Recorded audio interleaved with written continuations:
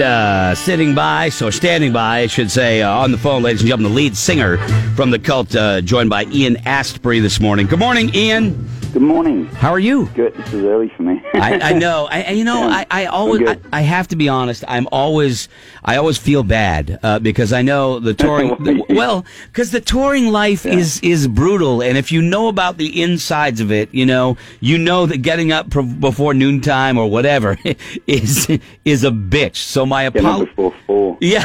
Okay. My apologies. So I do feel bad, but I do appreciate the you taking the time to come on with us because absolutely. All right. Longtime fans of the Cult. They are, of course, coming to the Bank of New Hampshire Pavilion on August 2nd. Ian and the Cult touring with STP and Bush. And this is one of the power shows, I think, of the summer, right? I think this is a blockbuster tour. Are you asking me? Yes. It's a statement, but I mean... I kind of feel... It's strange, man. I kind of feel more like this is the underdog outsider tour of the season, because... a lot of all three bands have been around for a minute. They've got strong bodies of work, right?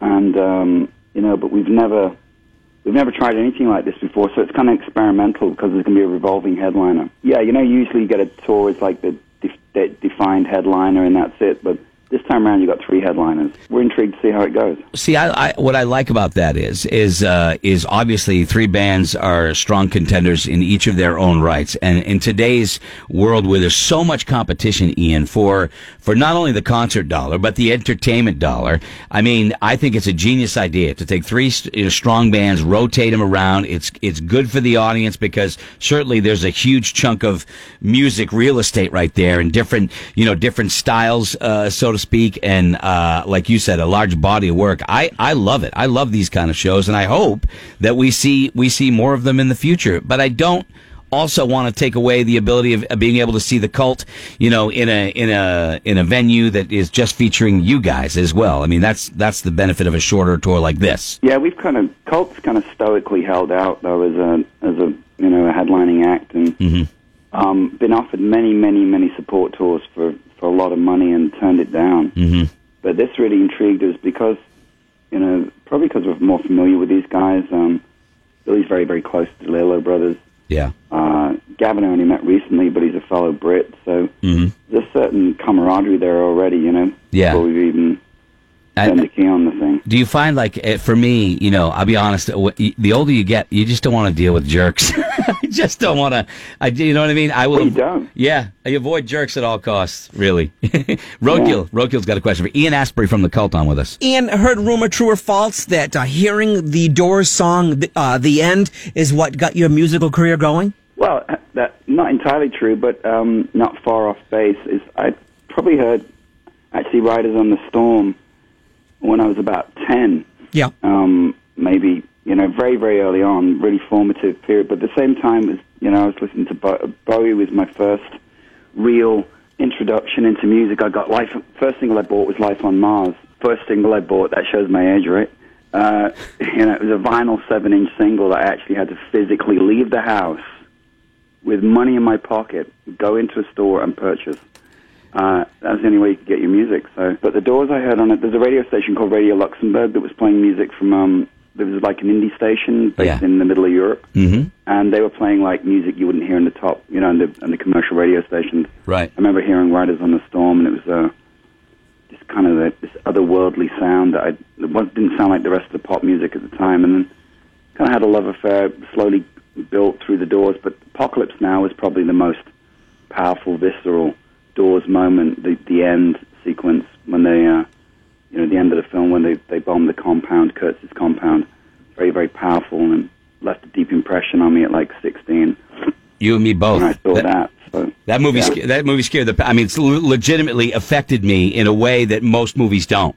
I mean, that movie set me back. That was rough. And you talked about Life on Mars. We played that song just last week. And the interesting thing you mentioned is, that big thing, Ian, that we all went through when you went out and you bought your first record. That first claim of what, hey, look, I'm buying this. This is what I like musically, and spending your own money. That was such a big deal then that I think is lost now on, and I guess every generation has said this, but it's lost on the music buying public of today, what that experience was like, way back when. I mean, I remember kids, you'd have a day when teachers would let you bring a record into school. Yeah. And it was a big deal to play a single track in the classroom. Yeah.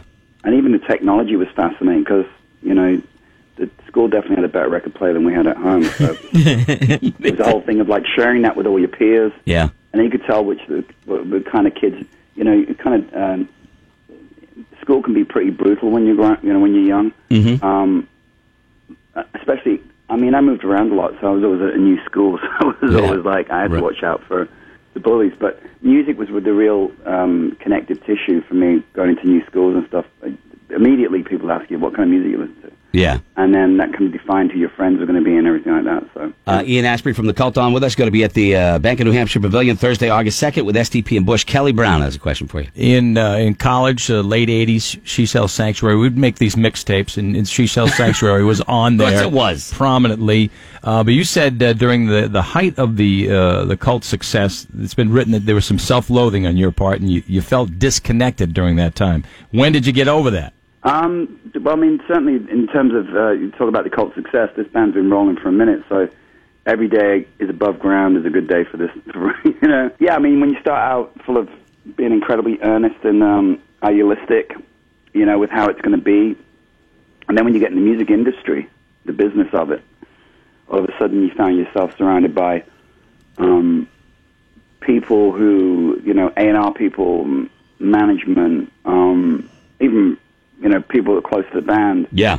As the money starts rolling in, you see people's characters kind of change, and the environment becomes more about the commercial success of a brand or a band, and less about the creative drive of a band. Right. So that was a very difficult period to go through, and the Cult was very successful. Yeah. Commercially, almost immediately, and certainly She Sells Sanctuary was, you got to understand, that came out right, I was very young, I was, maybe 23 when that came out, and that came out right in the week of Live Aid in the UK, and it was a hit single. Yeah. And all of a sudden we were thrown into an environment where, I remember being at Live Aid, and I'd never been around the kind of star power that, standing next to Bowie and Freddie Mercury and, right. The guys from The Who, and there's just this incredible weight of talent,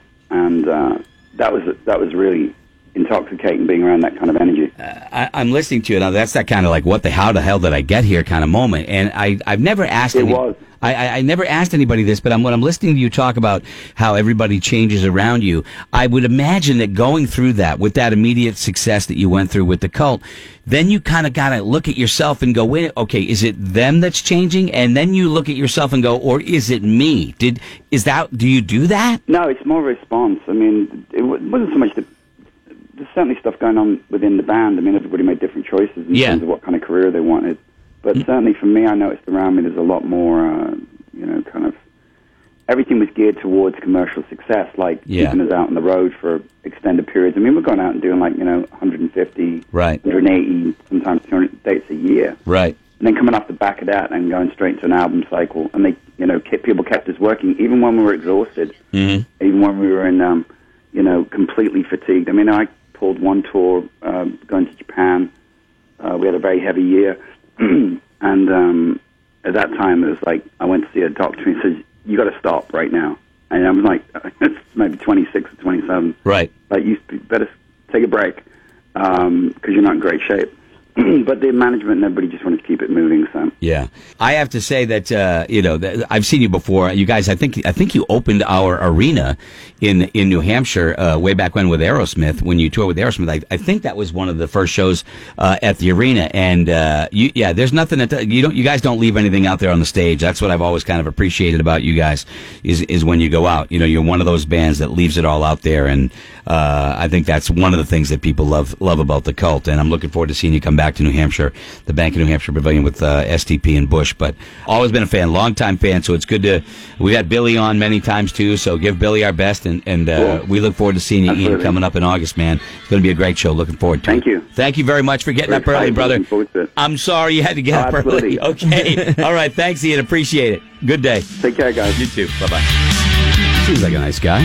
Have we? I know we've had Billy on many times, and you know what? I'm going to go out on a little bit of a limb and say that the Cult was the first rock band to ever play at what is now the Southern New Hampshire University Arena, because I believe Aerosmith was the first show, and I believe the Cult opened for them. I think you're right, unless there was an opener for the Cult that night. I don't think there was. I don't think that was, because that's the night you wanted to throw the general manager out of the box and really into the cool crowd. introducing yourself to me. Yeah. We worked together for like 2 years. Yeah, That's who I was there to see. Yeah, Scotty. And you had to stand there and go, oh, hi. Hi, my name's so-and-so. Scotty's like, I worked here for a year, thanks. So he got treated like he treats other people, and he didn't like it. Isn't that funny? All right, anyway, the Cult goes around, comes around. Or it's just Cult, either whatever way, ladies and gentlemen. We got birthday edition, final vinyl coming up with Laura J. Boyce celebrating a birthday today. But we got some news to catch up on, and we'll do it right after this.